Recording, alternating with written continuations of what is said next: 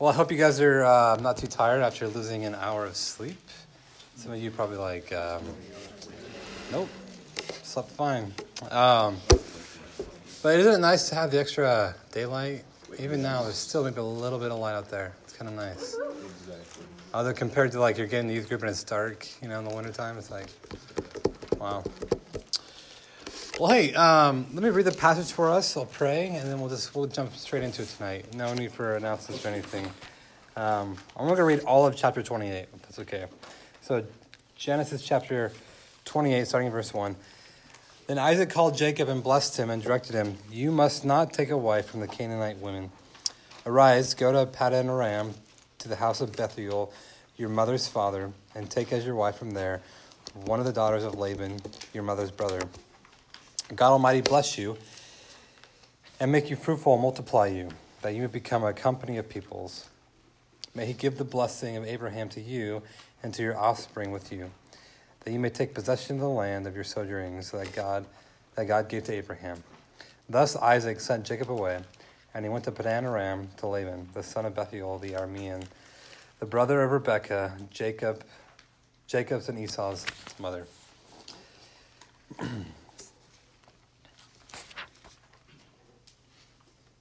Okay, I was like, what just happened? I flipped over 2 pages. I'm like, what? Okay, sorry. Apologize. Verse 6, chapter 28. Now Esau saw that Isaac had blessed Jacob and sent him away to Paddan Aram to take a wife from there, and that he blessed him, he directed him, "You must not take a wife from the Canaanite women." And that Jacob had obeyed his father and his mother and gone to Paddan Aram. So when Esau saw that the Canaanite women did not please Isaac, his father, Esau went to Ishmael and took as his wife, besides the wives he had, Michal, the daughter of Ishmael, Abraham's son, the sister of Nebaioth. Jacob left Beersheba and went toward Haran. And he came to a certain place and stayed there that night, because the sun had set. Taking one of the stones of the place, he put it under his head and lay down in that place to sleep. And he dreamed, and behold, there was a ladder set up on the earth, and the top of it reached to heaven. And behold, the angels of God were ascending and descending on it. And behold, the Lord stood above it and said, "I am the Lord, the God of Abraham your father, and the God of Isaac. The land on which you lie I will give to you and to your offspring. Your offspring shall be like the dust of the earth, and you shall spread abroad to the west and to the east and to the north and to the south. And in you and your offspring shall all the families of the earth be blessed. Behold, I am with you and will keep you wherever you go, and will bring you back to this land, for I will not leave you until I have done what I have promised you." Then Jacob awoke from his sleep and said, "Surely the Lord is in this place, and I did not know it." And he was afraid and said, "How awesome is this place!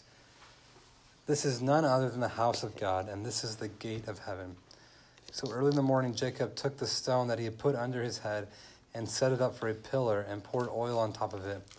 He called the name of that place Bethel, but the name of the city was Luz at the first. Then Jacob made a vow, saying, "If God will be with me and will keep me in this way that I go, and will give me bread to eat and clothing to wear, so that I come again to my father's house in peace, then the Lord shall be my God. And this stone which I have set up for a pillar shall be God's house, and all of that you give me, I will give a full tenth to you." Let's pray. Lord, this is your word, and we pray, Father, that you'd help us to see how in this passage of Scripture you are calling us to a relationship with you. Lord, let us always be in awe and in fear of you as we consider that your love for us, Lord, is unconditional. So God, be glorified in these words, we pray. In Jesus' name, amen. I live in a pretty cookie-cutter home-ish neighborhood where all the houses look alike, and there's like 140 houses in our neighborhood. And so I say that because it makes perfect location for door-to-door salesmen. And they just come to there's always someone once a week, it seems like, right? And so people get wise and they put the no solicitor stickers, and it's always funny, the people who still knock. right? Yeah. Oh, I didn't see that, or I didn't know what that meant. Then I don't know. But people selling vacuums, people selling religion, people selling, do you have ants? Maybe. I'm sure. I guess we have some every once in a while. Well, hey, buy this program. Well, you only pay $120 for 2 treatments of a few black ants in the summertime? Well, here's the problem. If you don't take care of the problem, it's going to get worse. And then what's going to happen? They're going to come up your sink. And then you know what's going to happen? They're going to be in your bed. And you have kids, and so what's going to happen? You're going to wake up and your kids are going to have ants in their face in the middle of the night. Shut the door, right? You got to admire the guy for trying to at least tell me why I need to spend this money, right? And isn't that the job of all salespeople? To convince you of why you need this? Marketing is a really interesting thing to me. Marketing, really, its job and its goal is to make you feel that if I do not have this product, I won't be happy. And so when it comes to phones or different types of food and cars, really, if you have this product, then you'll be part of the happy and successful. And it's interesting how often marketing now employs sex, right? Sex sells, right? And when we look at the world and how it always tries to get us to need something, there is a sense in which that's kind of true when it comes to faith.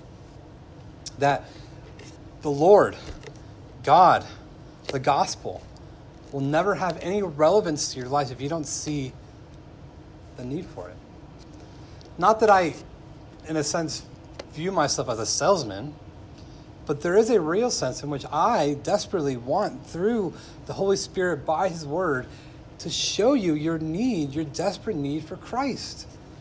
Which is why, as Christians, it is not our aim to bring up sin so that I make you feel like you're a dirty little sinner and you just feel like you're very bad and you kind of shame yourself. And sometimes Christians, unfortunately, get that impression from preacher hyperbole, from Christians kind of misspeaking that there is nothing you could ever do that'll please God, and you're the worst, and you're a filthy, rotten sinner. And I kind of come back to how I would say there's things that are true, but the way we say them make them intolerable. As Christians, we don't want to talk about sin to the fact that I just make you feel like you're worthless and dirty. I want to arouse your spiritual need for Christ. And there's a difference in that. And so by us talking about sin every single week, by us bringing up the beauty of God's law and how quickly we are prone to wander from that law, like we were just saying, how quickly we are to see God's law as tight and ugly and outdated, hopefully all shows us how much we actually need Jesus. But how do we get this need? And I think this passage is helpful for us answering that question. How do we get to a place where we actually look at God and we say, God, I want you. God, I need you. We left off last week looking at a very dysfunctional family. We saw favoritism between the parents. Isaac loved Esau. But do you remember why he loved Esau? Anyone remember that? Why did Isaac, what's that? Firstborn, yes, but also because he was really good at something. Hunting. Right? Imagine if your parents say, like, hey, I really love you because you're great at baseball. If you hear that out loud as a kid, what are you going to try to do? Be really good at baseball. Or if your mom says, I love you because you are just so smart and you get straight A's. I love that. What happens if you don't get straight A's? Right? So we see this dysfunctional family. We see Isaac loving one son more than another, and he really only loves this son because he's good at giving him good food. Right? And we see the mom loving this other son. And so we have these two brothers, and one brother, just his whole life has been a life of trickery, of deceiving people, of scheming and getting his way. Jacob, literally the word means deceiver. And then we have Esau, who just doesn't even care. He takes on foreign wives who don't worship God. He lives a life, loosely confesses God in his lips, but does not live after the Lord. And last week we talked about how this whole kind of plan happened where Jacob dressed up as his brother. It's like almost like, Little Red Riding Hood goes to Grandma's house, right? Right? It's like, you don't sound like... Anyways, you know what I'm saying, right? You know, Isaac is dying, and he's like, you don't sound like Esau. You sound like Jacob, but you're hairy, right? And and Jacob, anyways, he steals this blessing, and here's the ramifications of this plan. Rebecca says, hey, Jacob, I love you. I'm glad you got the blessing, but I think your brother is going to kill you. So just for a few days, why don't you go to my brother's house? It's only 500 miles away, right? Just hang out there for a little bit till tensions kind of cool down, and then you come back. Now, the only problem is a couple of days turned into 20 years, okay? So what happens is because of this dysfunctional family, because Jacob stole, he's actually having to flee for his life from his brother. And we kind of get this picture, right? I'm really going to focus tonight on verses 10 and following. But we get this picture that right before Jacob flees, Isaac says, hey, make sure that you do not take a Canaanite wife. Don't take a Canaanite wife. But did you catch what happened a little bit there? I'm sorry, I kind of read it pretty, I didn't read it that well. But if you look at verse 6, now Esau saw that Isaac had blessed Jacob and sent him away to take a wife from there, and that he blessed him, and he directed him, you must not take a wife from the Canaanite women. Now, here's the thing. Esau had done that. And you want to know that the crazy thing is, Esau was never once told by his parents that he shouldn't do this. And so, because Esau wants to please his dad so much, what does he do? He goes to Ishmael and takes another wife. It really, here's the picture. Isaac and Rebekah are neglectful of really teaching their kids of what does it mean to fear the Lord. But we have this, at this point in time, I'm thinking that Jacob and Esau are probably in their 70s. Okay? I know we kind of read these stories and we think they're young, handsome men. They're older. And you know what we see? We see a 75-year-old man who still is desperately trying to know his father and please him. And he didn't even know that by taking on Canaanite wives, that he displeased his father. And so I think that there's a small principle here that we cannot be neglectful about teaching people about what does it mean to follow God. Isaac was passive. He did not care about his sons Jacob or Esau. But do you want to know the crazy thing is? We talked about this last week. God still used them. God still used them. So Jacob has to flee. He goes to this guy Laban, and we're going to talk about this, and he's going to get a taste of his medicine, because Jacob means what again? To deceive. And he's actually going to come to encounter with someone who even deceives him, right? I think Jacob's the worst. He's going to meet his uncle, who's going to be like the worst, right? But here's the thing. Just put the context together with me for a second. Jacob, his whole life, has been someone who's kind of gotten his way. He convinces his brother to sell his birthright for a cup of what? Lentil stew, right? Later than that, he tricks him and his mom. They have this plan where he gets the blessing, right? He's probably been like this his whole life. Even Esau says, man, this dude's being true to his name. He's probably used to his brother his whole life, tricking him, deceiving people. But what has this left Jacob in? Look at verse 10. Jacob left Beersheba and went toward Haran, and he came to a certain place and stayed there that night because the sun had set. And taking one of the stones, the place, he put it under his head and lay down to sleep. I think he's lonely. For the first time in his life, he has to come to grips with what his decisions have led him to. that he's fleeing. He's leaving the home and his family. He's sitting outside in the stars with a rock as a pillow. And I think he has a real low bottom moment. It's funny to me how much God can use things like loneliness, anxiety, stress, hardships to be the defining moments in our life where we finally get to the point where we cry out to God and say, I need you. Really, the first thing I want to say tonight is that God finds us in a place of need. God finds us when we have come to wit's end, when the way we have been doing life is no longer working, and we find ourselves at a crossroads. You know, something that's really interesting about my ministry to all of you is I recognize that a lot of you have heard a lot of sermons in your life.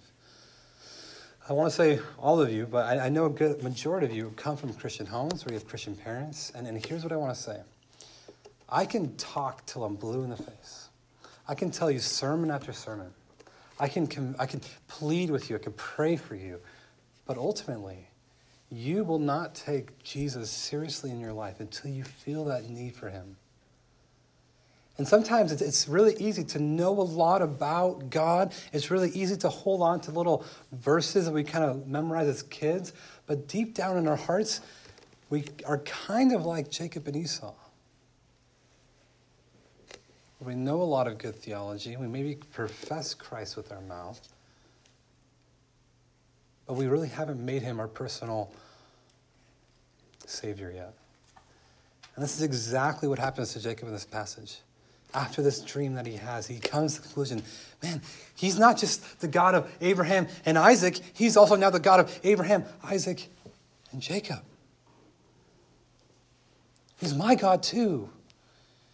And the challenge of growing up in the church, the challenge of hearing the Bible taught over and over again, the challenge of being a young person who lives in America is that we hardly get to those rock bottom moments. I think there's a real correlation between those who are wealthy and not knowing Jesus. Those who have a lot of opportunities. Doesn't even Jesus talk about this, right? It is hard for the rich to enter the kingdom of heaven. Matter of fact, it's as hard as trying to stick a camel through the eye of a needle. They probably would have laughed at Jesus saying that. If the rich can't make it, who can, right? Like, are you kidding me? Because here's the thing, guys. When you look at Jesus and you kind of just think, man, I think Jesus is cool. I know he loves me. He probably is trying to teach me how to live a better life. If we simply view Jesus as someone who's just trying to give us a moral instruction on how to live life, we'll never deeply in our hearts come to a crossroads where we say, no, I need Christ. I'm a pastor, which means that my life sometimes is a fishbowl. That people look at me a little different than other people. I was golfing yesterday, met a few random guys, and you know, of course, the conversation always comes up. So, what do you do for a living, right? To tell them about what I do, and probably for another 2 hours, this one guy just kept making sacrilegious jokes. I think someone had a really bad shot. The guy was like, well, he's a priest. He can absolve you from your sins. Okay. And, you know, I say that because, you know, sometimes, guys, listen, sometimes people have a lot of views about what does it mean to be a Christian. They have a lot of views about religion. But here, in essence, really is the first part of what does it mean to be a Christian. That you recognize your need for Christ. Even though I'm a pastor and I have all my things put together and people can make fun of me on the golf course, here's the first thing I will always tell you. I need Jesus. Probably more on the days where I have it together than on the days where I don't have it together. You know, when life is going well and actually feel like I know what I'm saying and actually feel like, man, life is good and it's all coming together, I desperately need Jesus just as much on that day as I do on my worst day of sinning. That is the absolute best thing you can have in your life. That I need Jesus just as much on my best days as my worst days. Without that desire and that need for Christ, his grace to us will always seem stale and stagnant. And so that's the first thing I want to say, that the first step of having a relationship with God is that he finds us in a place of need. Finds us in a place of need. We call these like faith-defining moments, right? And I'm not saying it's impossible, but one of the reasons why we talk about sin is to maybe help you see why you need Christ. But the second thing that happens in this passage that's really unique, and what does it say about a relationship with God, is that God establishes his grace to us. God reveals his grace to us. So Jacob is having this dream, verse 12, and behold, there was a ladder set up on the earth, right? So imagine you having this dream, you see the earth, it's blue. I don't know what he pictured because I don't think he had a globe, right? But maybe God gave him a supernatural vision of the earth, right? I don't think someone back in ancient English culture quite understood that, or all the continents and all that stuff. But there's a ladder set up on the earth. And what was happening on this ladder is that there was angels ascending to heaven and descending back down, right? This is like a classic children's church story, right? And verse 13, and behold, the Lord stood above this ladder and said, I am the Lord, the God of Abraham, your father, and the God of Isaac. The land on which you lie, I will give to you and your offspring. I have this sense that God even said that right there because Jacob is probably saying, you know what? That old life, it's done. I made a mess of that. My brother wants to kill me. He's stronger than me. Peace. You know, I'm at wit's end. Coming to the end of yourself, he's kind of like, shh. And God says, hey, Jacob, this land that you're on, I made a promise. Verse 14, your offspring shall be like the dust of the earth, and you shall spread abroad to the west and to the east, and to the north and to the south. And in you and your offspring shall all the families of the earth will be blessed. And here it is, verse 15. Behold, I am with you, and will keep you wherever you go, and will bring you back to this land. For I will not leave you until I have done what I have promised you. See, what is so crazy about this story is that God gives this promise to Jacob when he was the least deserving of it. You know, some people want to play games here a little bit. They want to say Jacob was a little better than Esau. But I'll make the case that God did not choose Jacob because he was better or because Esau did something much worse. They were both pretty None of them, before this moment, Jacob did not have a true, living, vibrant faith. He may have professed God with his mouth, but he is nowhere the kind of guy we see at the end of the book of Genesis. And it takes God initiating his grace. God says, hey, Jacob, you've done nothing to deserve this. You deserve nothing of these promises. But here's my promise. I'm going to be with you. I'm going to bring you back. I'm going to establish you. And I'm going to fulfill this promise that I've given to you. It is God giving his grace despite his performance, which is the gospel. Which is the very heart of what does it mean to be a Christian. That when I recognize my need for Jesus, here's what God says to us. I'm going to love you. I'm going to forgive you. I'm going to give you the righteousness of Christ. I'm going to give you a new home. You're your adopted son and daughter. I'm going to give you an inheritance that is far greater than anything this world can give you for free. You don't deserve it. You can't earn it. It's yours. It's yours. You see, the same God, the God of the Old Testament and the God of the New Testament, has always been the same. That he relates to us out of grace. He relates to us out of grace. Guys, the reason why grace is so beautiful,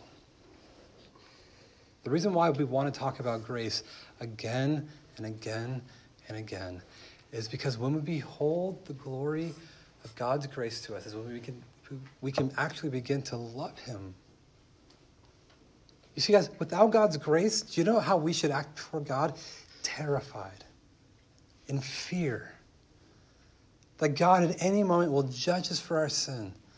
But because of his grace, he establishes a unconditional covenant with us. And no matter what we do, good or bad, God, the creator of the universe, the God who made all things with the power of his word, says, there's not one thing in this life that you can do where I won't have your back in. Grace is the most powerful message we have. That if you sinned from A to Z today, in Christ, it is all forgiven. That if you struggle with addiction, if you struggle with going to that same sin over and over and over and over again, God in his grace says, I love you, for you. I forgive you. Jacob doesn't deserve this grace, but he has it. But he has it. And so this leads us to our third point, and to the third thing of this passage. Verse 18, so early in the morning, Jacob took the stone that he had put under his head and set it up for a pillar and poured oil on top of it. He called the name of that place Bethel. So here's the thing. God finds us in a place of need. And he saves us by his grace. And here's the third thing. We respond to this grace. We respond to this grace. Now let me tell you something here. It is not even the response we give to grace that saves us. The response we give when we find that God finds us and he puts that need in our hearts where we want Jesus and he says, oh, my grace is sufficient for you, and we respond to that. It is our love for God. It is our thanksgiving for God. It is the fact that we have been given such a great gift, and all we want to do is say thanks. Because here's the thing. Our response to God's grace typically is a little short-sighted. Typically, our response to God's grace isn't near the type of response that it merits. Because look at what Jacob says here. Just, by the way, I want you to know how small words make a really big difference. Look what he says, okay? This dude, the lying deceiver who deserves nothing, who gets the grace, who gets the covenant, all the blessing. Here's what he says, verse 20. This makes me laugh so hard. Then Jacob made a vow saying, if. Okay, think about that. That's saying, okay, conditionally speaking, God, if you will be with me, and if you will keep me in the way that I go, and God, if you give me bread to eat, and God, if you give me clothing to wear, so that I can come again to my father's house in peace, then you'll be my God. Dude, really? God's saying, hey, Jacob, guess what? I got you, man. Even though you don't deserve it, the covenant, it's coming to you. I'm making this promise. I will be with you. I'm going to bring you back to this land. Jacob's like, man, I never really had eyes to see it, but God is here. Look what he says in verse 16. Surely the Lord is in this place, and I did not know it. I did not have eyes to see. I did not have the heart to need it, but God found me. I think Jacob's like, you know what? This God, he is my God. Matter of fact, God, here's the thing. I'll tell you what, God. If you give me all the things I really want, if you establish me, if you give me good things, you're going to be my God. God is promising unconditional love and promises to him. But what does Jacob do?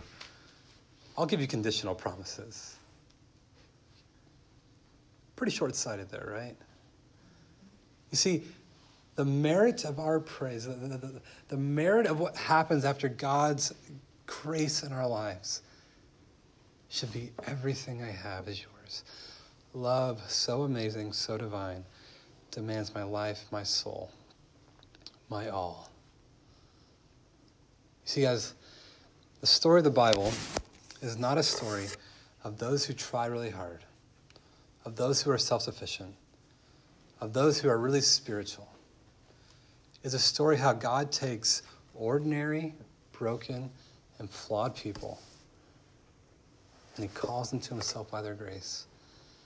And living in response to that grace, they become people who by God's grace are being transformed from one degree of glory to another, where they become more and more like how God created them to be. You see, here is the coolest thing about this passage.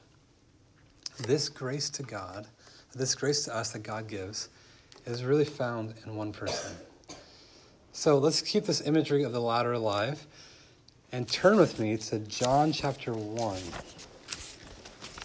All the way in the New Testament towards the end of your Bible, a really neat story happens.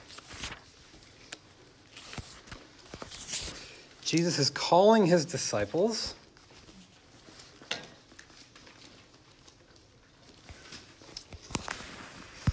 In John chapter 1, starting in verse 43, the next day, Jesus decided to go to Galilee. He found Philip and said to him, "Follow me." Now Philip was from Bethsaida, the city of Andrew and Peter.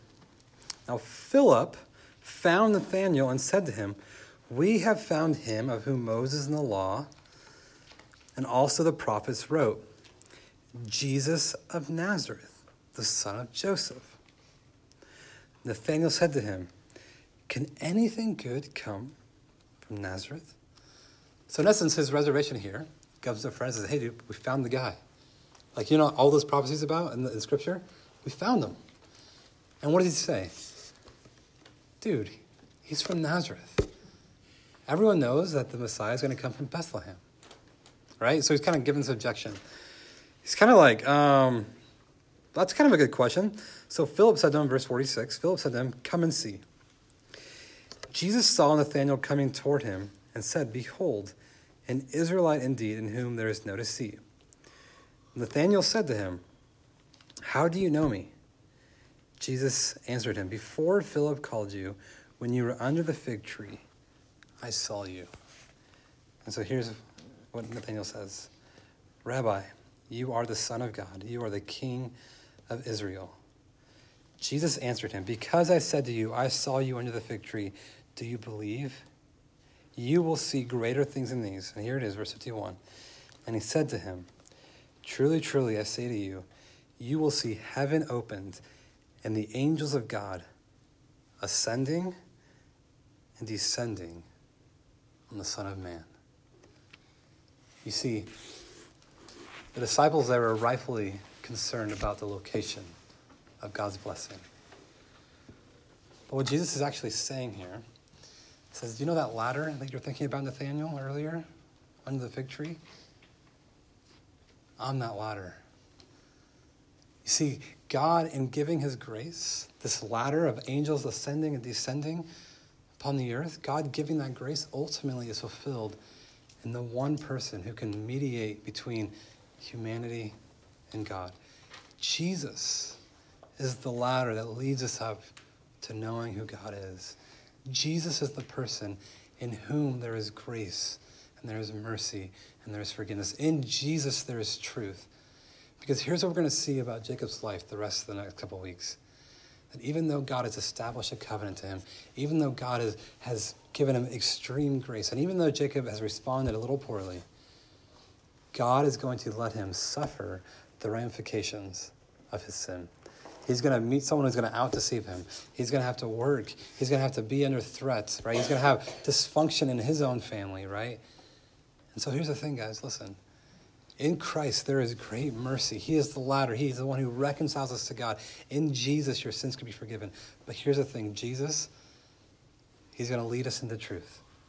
He's going to help unravel all the false ways we've been living our lives. And sometimes it's going to be hard and painful. Sometimes Jesus is going to let us kind of know that the way we've been thinking, the way we've been doing life, yeah, that comes with some hard consequences sometimes. But here's the best news of all. That in Christ, we can know God. That in Christ, here's the best thing. We are tied into this blessing that was once given to Abraham. Simply by believing in Jesus. Let's pray. Lord, we thank you so much for Jesus and what he's done in our lives. And Lord, I pray that you would help these students come to a point in their life where they need you. Lord, we all need you, but Father, sometimes we're so busy and distracted with the things at school, relationships, problems, good Lord, that we forget that our greatest need is for you. More than water or bread, Lord, we need you. And so put that desire in our hearts. Help us to know that in you, God, there is much grace.